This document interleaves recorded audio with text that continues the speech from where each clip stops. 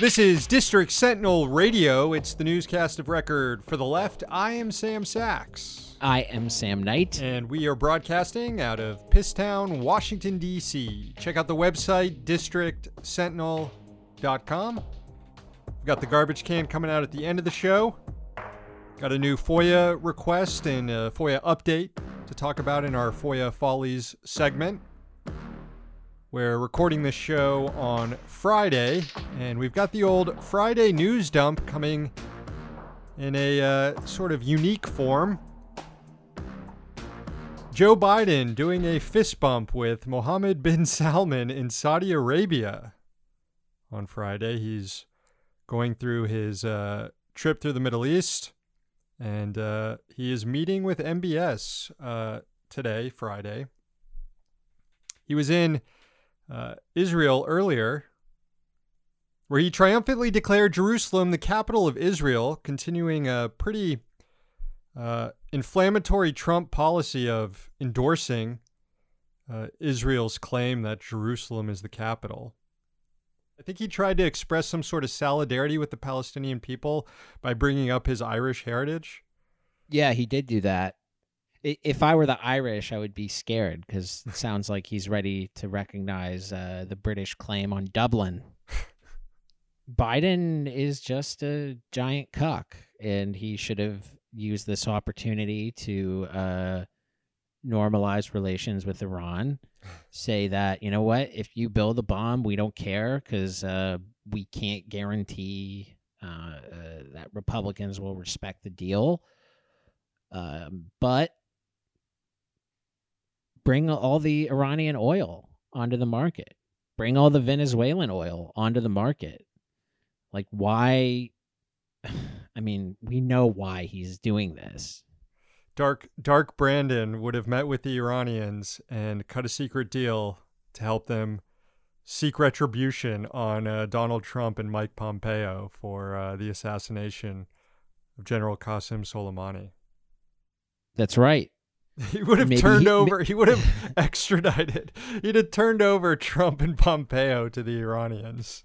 And maybe he could have also turned over John Bolton to the Venezuelans for Bolton openly admitting that he planned the coup in Venezuela in those terms, more or less.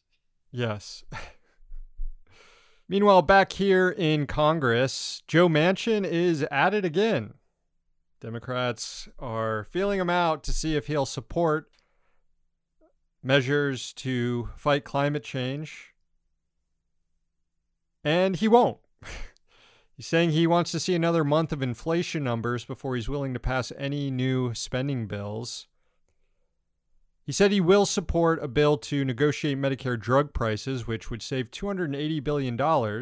What to do with that savings? Well, he wants to put $240 billion and just burn it into debt reduction.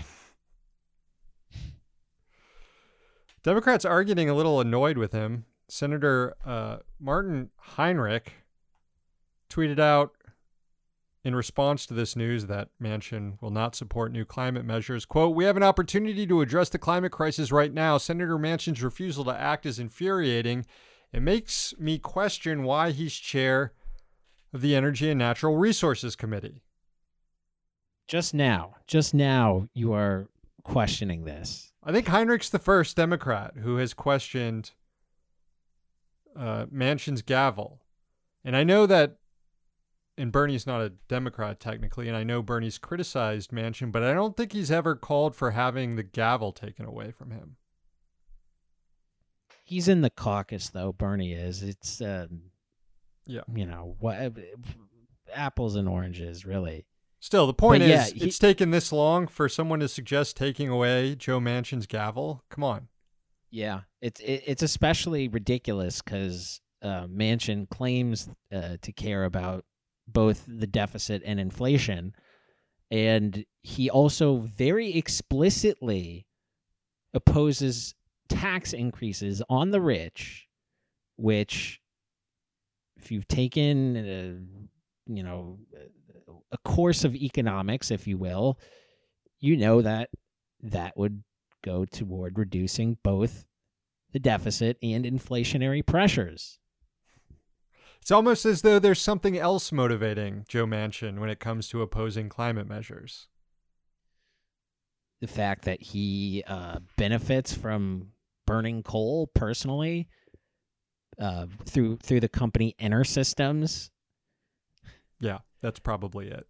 I mean, people are correct to point out that he is the top recipient for dirty energy campaign contributions, but I feel like you don't even point that out. Point out that he is basically a millionaire because of coal. And it's not just burning coal. It's like the most disgusting byproduct of coal. It's coal, what's it called? Gob. It's Job. This man is gobbing on our planet. Other Democrats realize there's no hope to pass any climate change measure as long as they have to rely on Joe Manchin. They're calling on Joe Biden to use executive authority and declare a national emergency over climate change, which is absolutely what Joe Biden should do, even if it would get struck down by the courts in 2 seconds. Yeah. Apparently, gob is also called culm, C-U-L-M, culm. Here's a Scrabble word for you. Coal waste, bony, slate. Gob, by the way, is a what are those words called? The acronyms that you can pronounce. That an acronym that's a word. It means garbage of bituminous. Calm sounds like the way Weird Twitter would spell cum.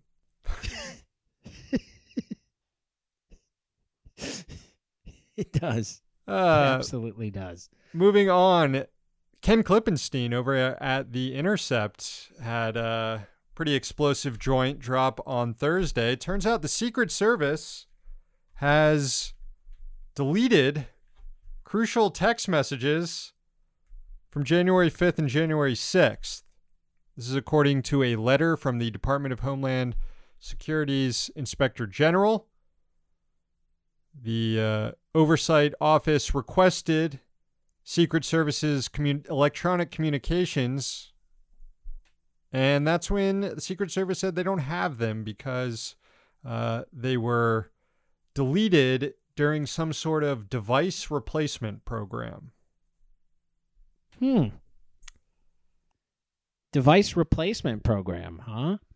You know, Ken explained this in his story, and this is the first time that it seemed like there's been any sort of method to the madness on January 6th, and the Secret Service were a crucial part of this, which is that they could have whisked Mike Pence away, taken him, and that's what they were trying to do, and Pence would not go with them, and that would have inevitably delayed the certification ceremony. Now, I'm not saying that Pence being rushed off to Andrews Air Force Base would have immediately led to Trump retaining the presidency, but it does sort of seem like that it would have delayed things. It would have cast things into more doubt. It would have given them time to try to rally reactionary forces. And the chaos and the crowds and the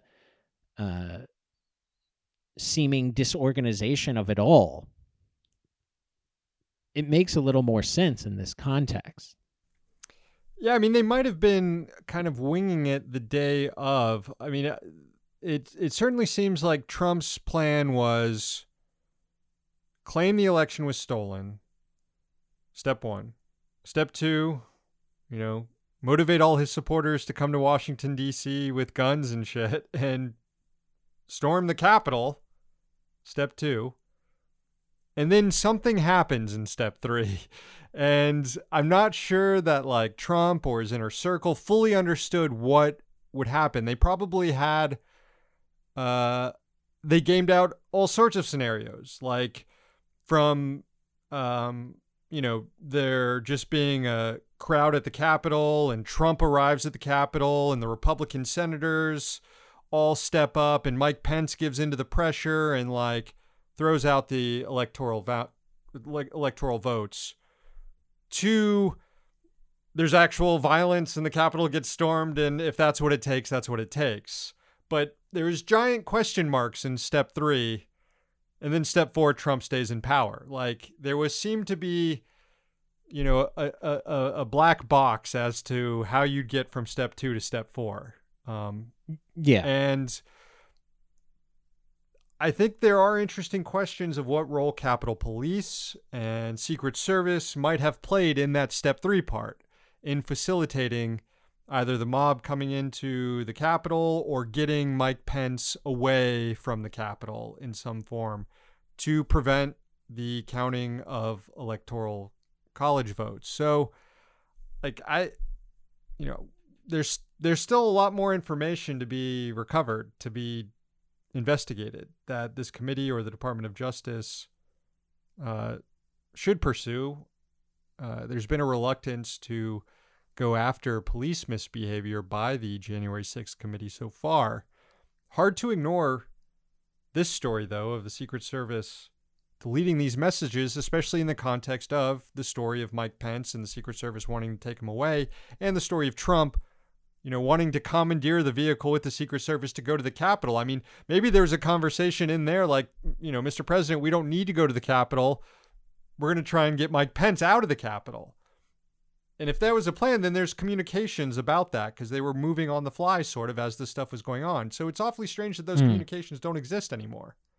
You would probably want to preserve communications from January 6th just to assuming nothing was going on, assuming there wasn't a conspiracy, but you'd want to preserve those just to learn from the occasion, know how security protocols broke down or,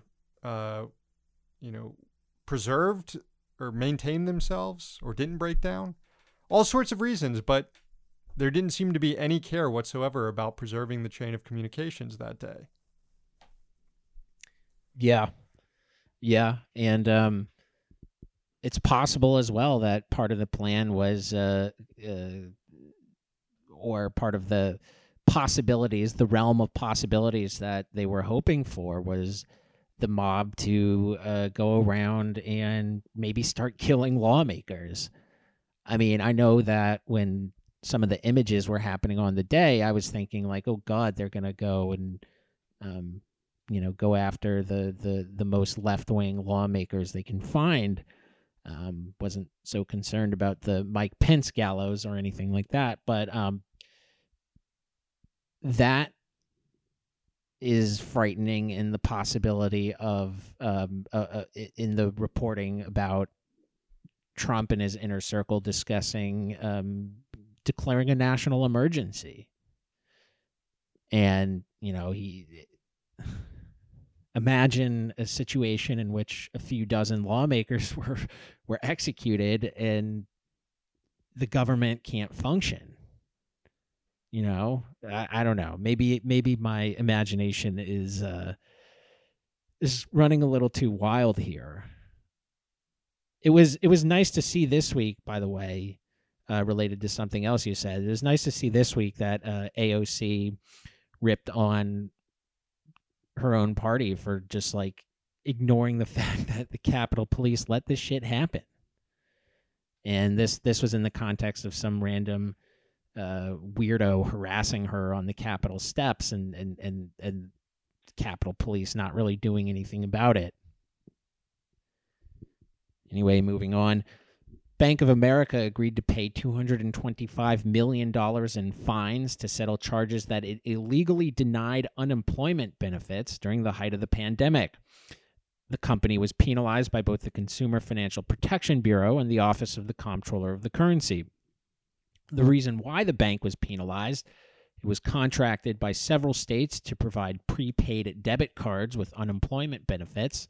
As unemployment spiked in the summer of 2020, Bank of America set up a filter system to flag transactions as fraudulent with a low bar and no real recourse for appeals if the transactions were in fact not fraudulent. Under the Electronic Fund Transfer Act, banks must investigate claims of improper transaction denials in a prompt, reasonable, and timely manner. Here's what actually happened. This is from a news release put out by the CFPB on Thursday, and this might make your blood boil just a little bit.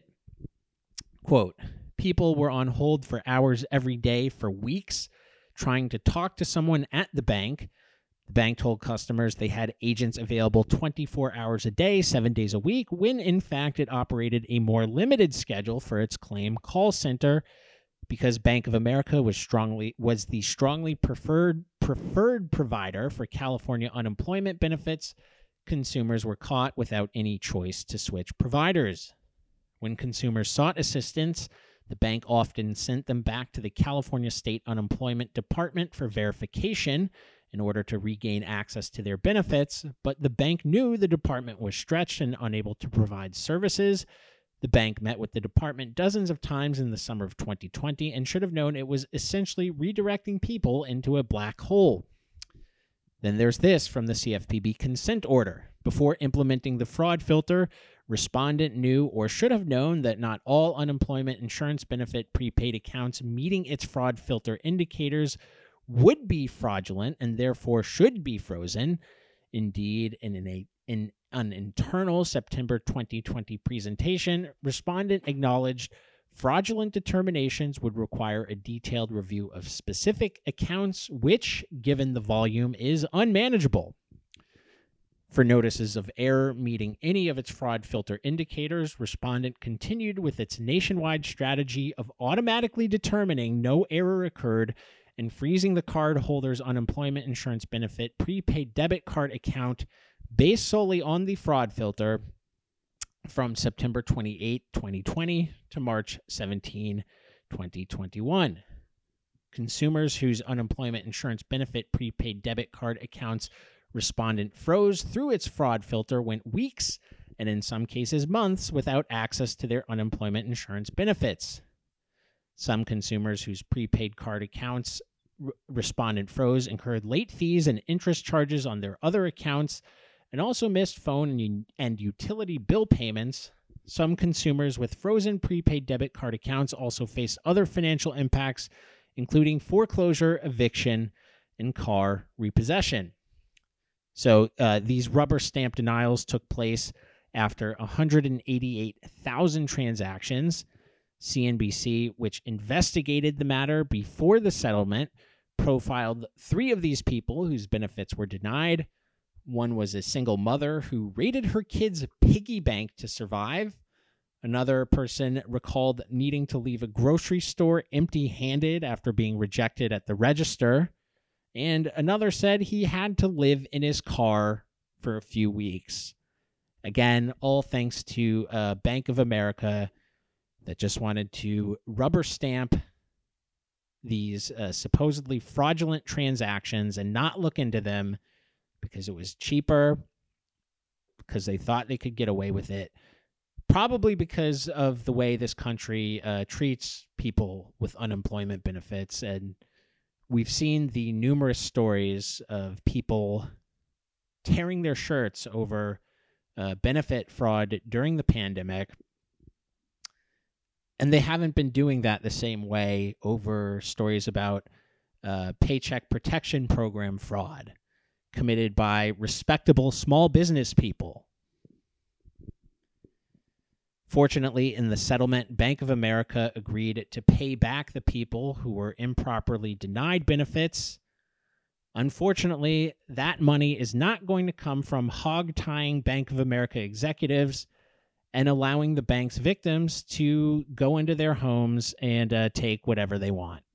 Social safety net programs, the government just relies on the worst actors to administer them nowadays. I mean, even when it comes, basic healthcare system is relied on health insurance companies who make profit off denying healthcare. Here, you're asking banks to administer a welfare program Banks were also administering the PPP program, where they were able to skim off fees off the top of each loan. We don't have a functioning state that can actually do things anymore. We just have an organization that farms out contracts to private companies to administer basic functions of the state. I believe there is a term for when state power and corporate power merge. Yes. That's fascism. The Italians came up with it. Roll Call flagged a report detailing defense spending projects Congress authorized above and beyond what the Pentagon even requested. This is a first of its kind report released by the Pentagon's comptroller that was mandated by last year's National Defense Authorization Act. Reading from the Roll Call report, quote, Defense Department appropriations legislation for the current fiscal year funded more than $58 billion worth of military projects that the administration did not request. The extra money also bankrolled billions of dollars in weapons the military did not seek, such as more than $4 billion worth of unrequested warships, many of them built by the constituents of senior appropriators. Some of these spending projects, $1.8 billion to begin buying a third destroyer, $776 million for a fleet of oiler refueling tanker ships, $590 million for an expeditionary fast transport ship, which is a high-speed cargo ship. There's a bunch of examples. The Air National Guard received $1.8 billion to buy 16 C-130J transport planes.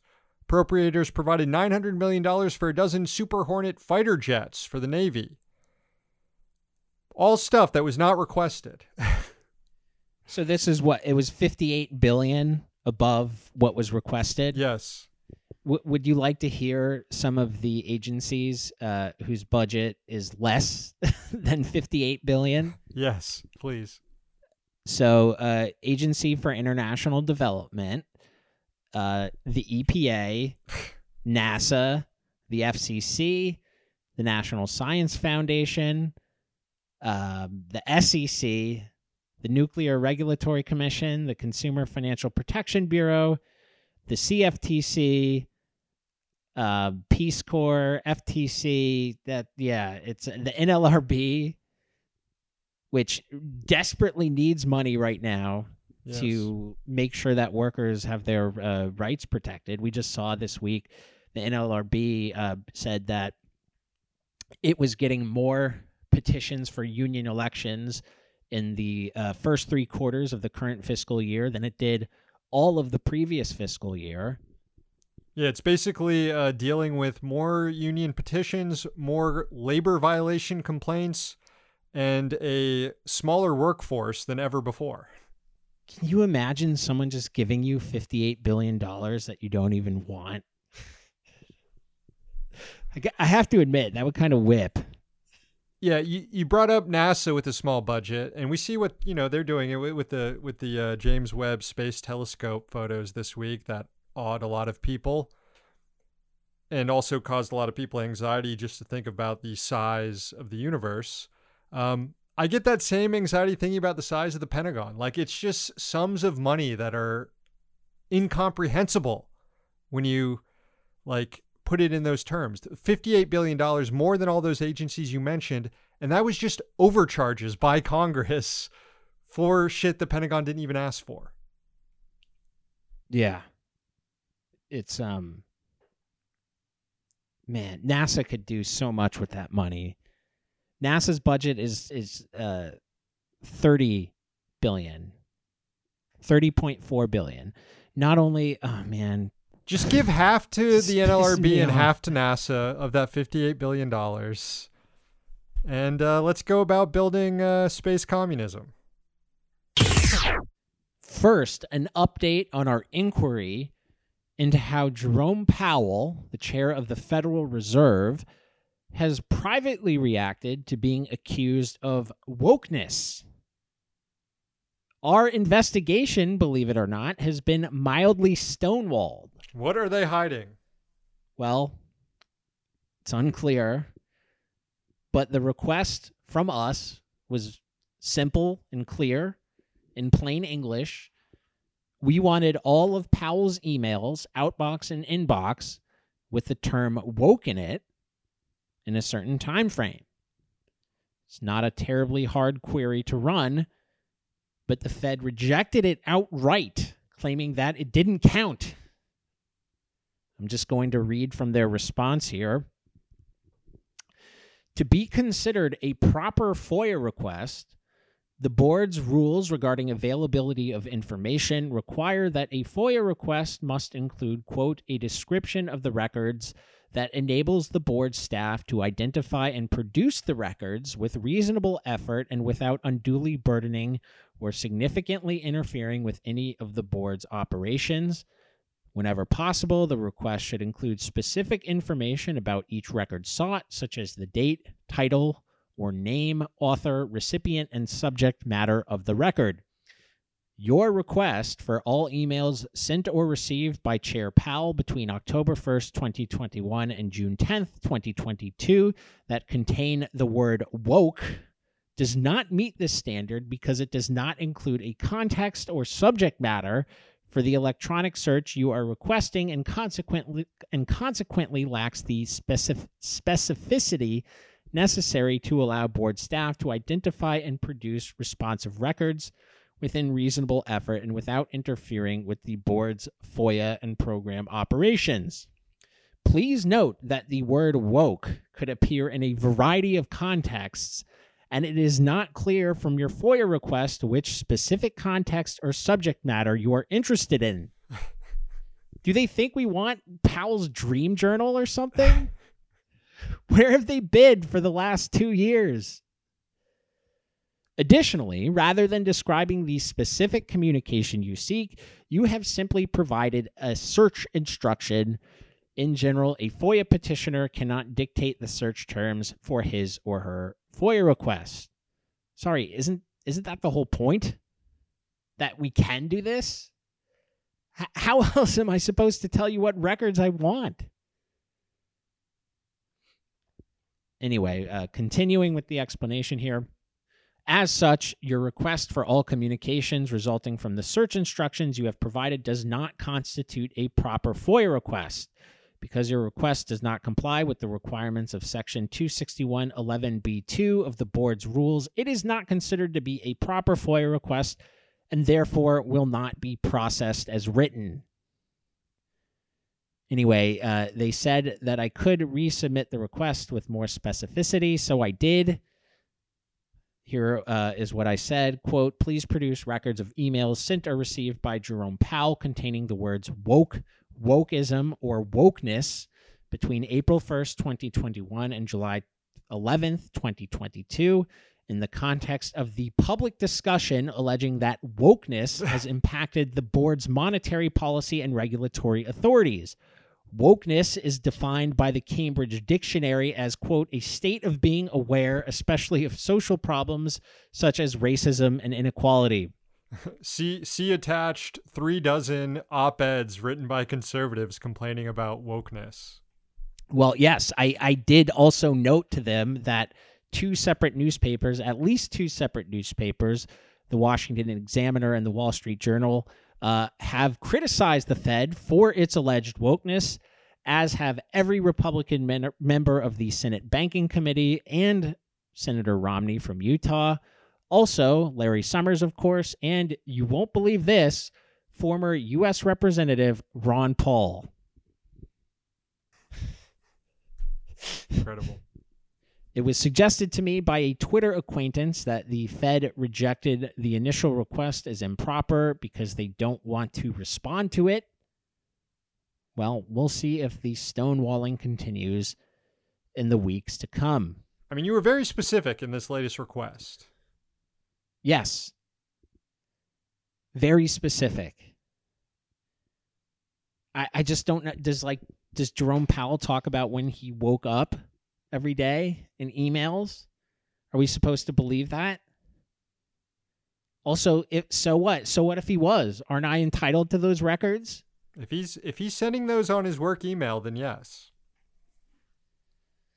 An update on another request for communications about baby formula from mid-February to mid-April involving the White House and officials from the Department of Agriculture who oversee nutritional assistance for infants.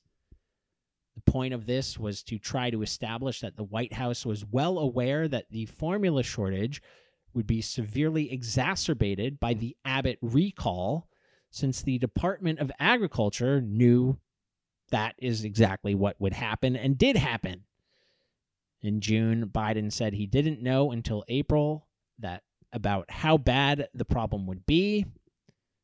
And we were just trying to shed more light on what he did or didn't know. Anyway, USDA responded to the request, noting that it had 39 pages of emails, but none were about baby formula. I don't know. Maybe it's worth an appeal just to get a second opinion, but I don't know. May as well, right? Yes. Finally, we filed a fresh request this week. Freshie. A freshie. You know who's not freshie? Ivana Trump. Jesus. She died on Thursday, which means she no longer has rights under the Privacy Act. That means we asked the FBI for any files that it may have on her. One possibility is that they have files on her because of her initial move to the U.S. from the Eastern Bloc. Ivana, of course, was from Czechoslovakia originally. But I'm more interested in some other things. For example, she was married to a former president who has had extensive legal trouble since entering politics. She's also the mother of said president's failed children who worked for him in politics. Don Jr. speaks Czech, believe it or not. Maybe they talked in Czech about some very sensitive things. I don't know. Maybe there was a wiretap. I don't know. Ivana also claimed to be an informal advisor to President Trump and also appears to have not been very keen on his reaction to the 2020 election. Maybe she talked to the feds? It's a possibility, considering that she divulged this interesting bit of information about Donald in 1990. This was as their marriage was publicly falling apart. She gave an interview to Vanity Fair's Marie Brenner, where she said the following, quote, "Last April, perhaps in a surge of Czech nationalism," remember this is around the time that the Eastern Bloc was falling apart, Ivana Trump told her lawyer Michael Kennedy that from time to time her husband reads a book of Hitler's collected speeches.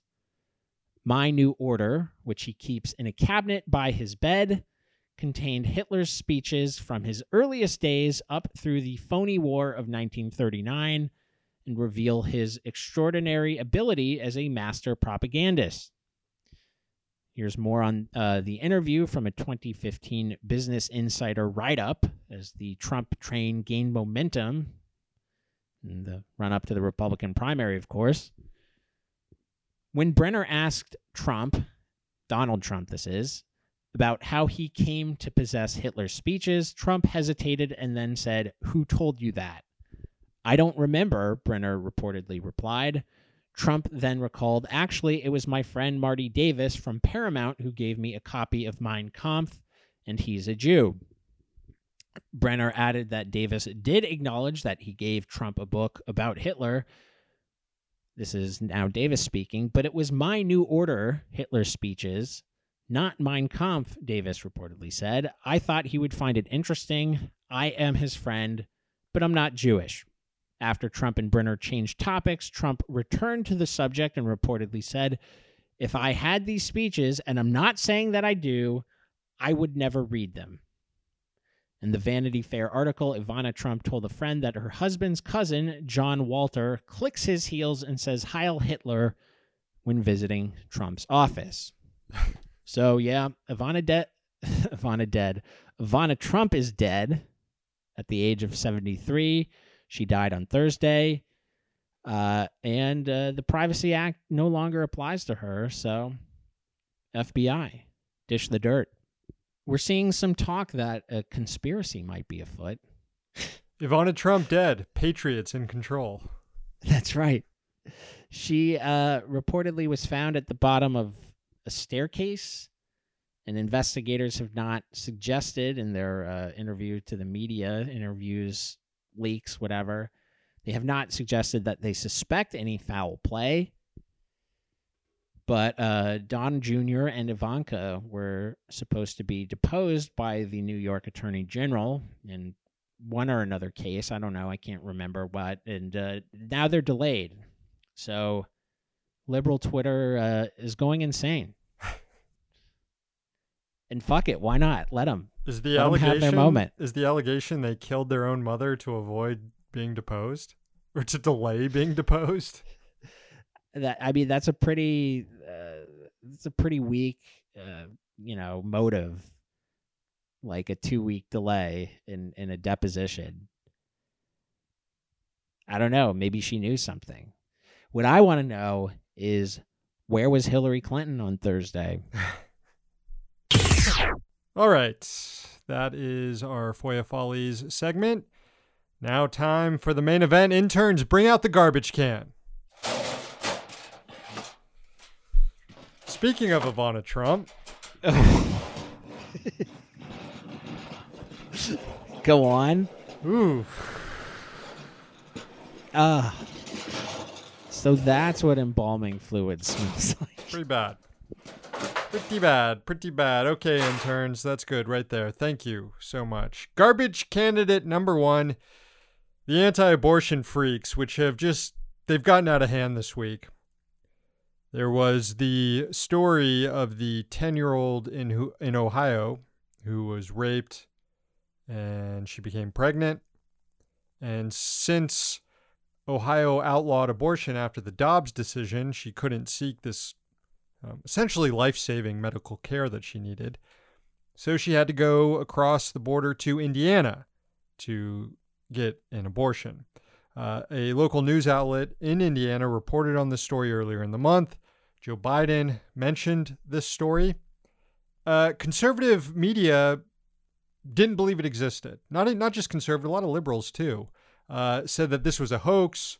No way are 10-year-olds getting raped and impregnated, and if they were, they could get the health care they needed. No, turns out the story's 100% true. But just to go over some of the people who doubted it, the Wall Street Journal editorial board claimed it was a story that was too good to be true.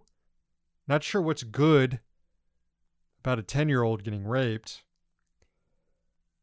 Pretty much all the hosts on Fox News doubted it.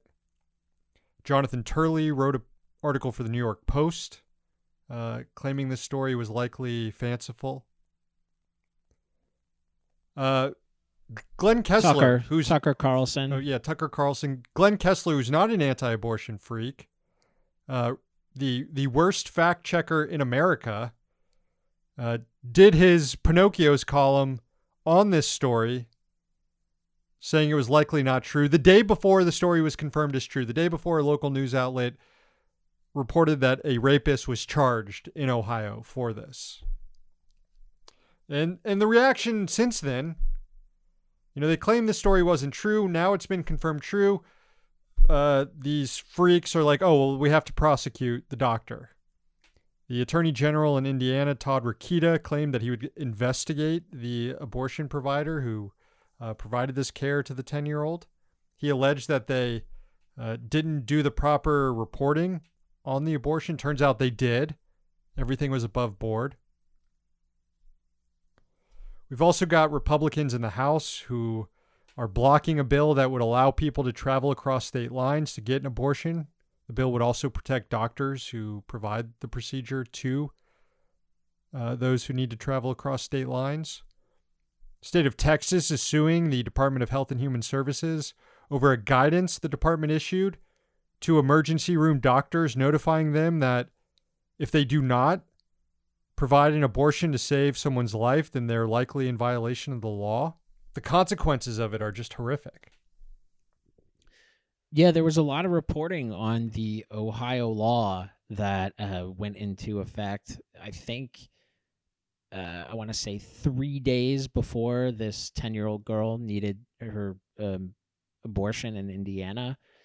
And it was pretty extensive and clear that there was no rape exemption, and that there were only 2 major exemptions: prevent the death of the pregnant, whoever's pregnant, and the second was to prevent a serious risk of the substantial and irreversible impairment of a major bodily function.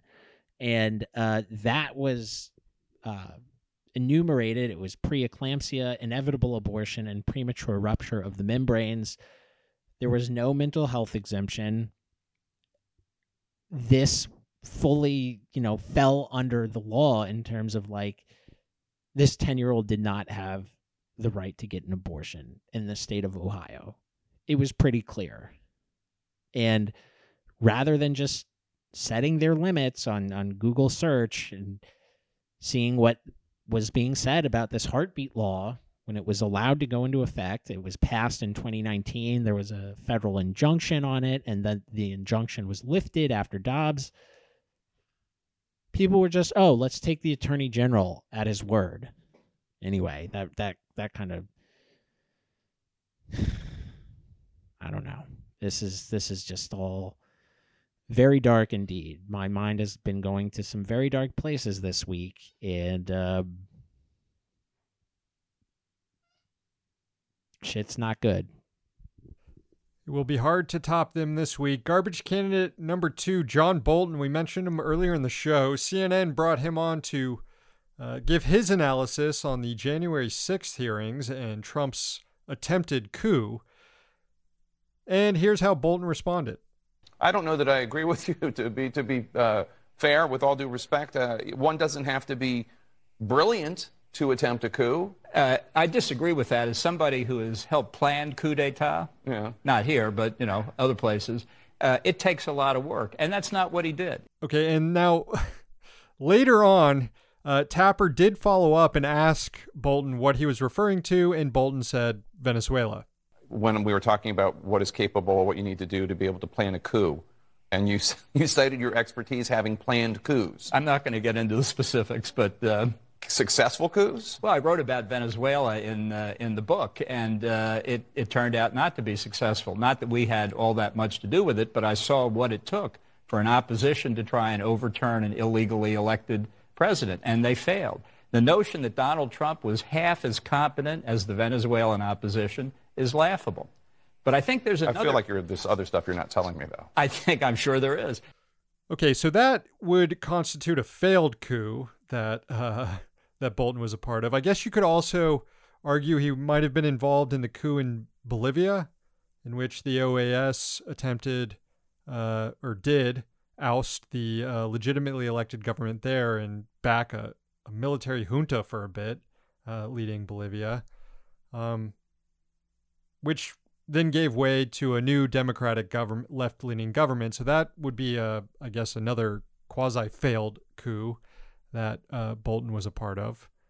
So I'm not really sure what his point was, is that you don't have to be, you can't be stupid to plan coups, because I did it. And by the way, I did not succeed and was thoroughly humiliated. And now Juan Guaido basically gets pantsed and wedgied like everywhere he goes in Venezuela.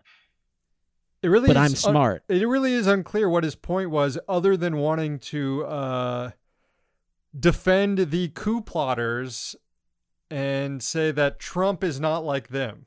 The true class of coup plotters in the U.S., we're not letting Trump in the club. Unlike Trump, our coups fail too, but they don't, we can't let him in the club. But they fail with dignity and honor. Of course, there was someone else in the coup plotter club who doesn't want John Bolton in that club, and that's John Cipher, who's on Twitter, a former CIA agent, who immediately was pissed at Bolton for claiming that he was plotting coups, saying, no, Bolton doesn't do the coups, I do the coups. It's a sick country. People are just out here can admit and write books and go on TV and talk about, gross violations of humanity, breaking international law. They can just admit to it. Nothing will happen to them in the United States, and they can just go ahead and travel and go on vacation and shit, and nothing happens to them.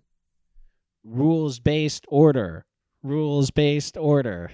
Rules-based order. Garbage can number 3, the Uvalde police. It's been a few weeks since we mentioned them. Bringing them back here because surveillance video was released from inside Robb Elementary School the day of the shooting. Cops sure did wait 77 minutes before they entered the room and took down the shooter. It's really disturbing to watch the video to see the things they did while they waited. You saw one cop check his phone. Phone had a Punisher logo as the lock screen. You saw another cop take the time to sanitize their hands. All the while, you hear gunshots from this classroom. Children are calling 911, begging cops to move in. Cops are there with riot shields, with all the gear they need to move in. But they wait 77 minutes. Who knows how many kids, if any of the teachers bled out in that time, that could have been saved. Hey, well, when the delay was initially reported and the cops were being shifty about what was going on, people said that it was likely the cops actually shot and killed several of the kids, and that didn't turn out to be true yet. So they have that going for them. You can't accidentally shoot a kid when you're just thumbing through your Punisher screen iPhone while a massacre goes on in the next room. Garbage candidate number 4, the Musk family. Shit's weird here. I don't even really want to get into it that much. Elon Musk's dad had a kid with his stepdaughter. A second kid. Wait, what? They've had 2 kids? That was it was the other one was known about, and this was another this was a secret kid. Oh, secret kid with your stepdaughter. Yes. I mean, if you're having relations with your stepdaughter and have already had one kid, what's the point of keeping a secret kid? There is nothing left to keep secret here. Everything's out in the open at this point. He didn't want to beat Woody Allen's high score, maybe.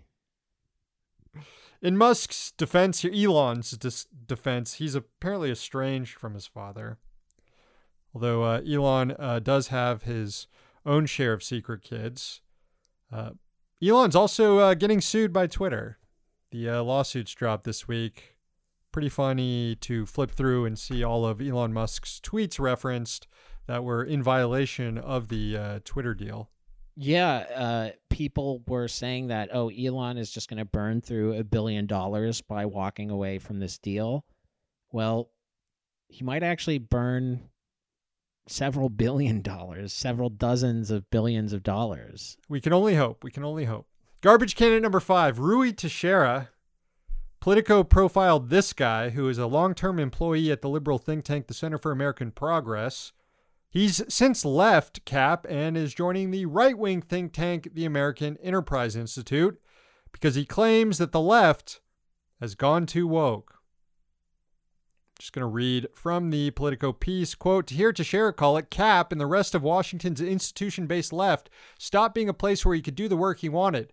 The reason, he says, is that the relentless focus on race, gender, and identity in historically liberal foundations and think tanks has made it hard to do work that looks at society through other prisms. He says, quote, my perspective is the single most important thing to focus on in the social system is the economic system. It's class. I'm just a social democrat, man, trying to make the world a better place. Which is why he's going to work at AEI.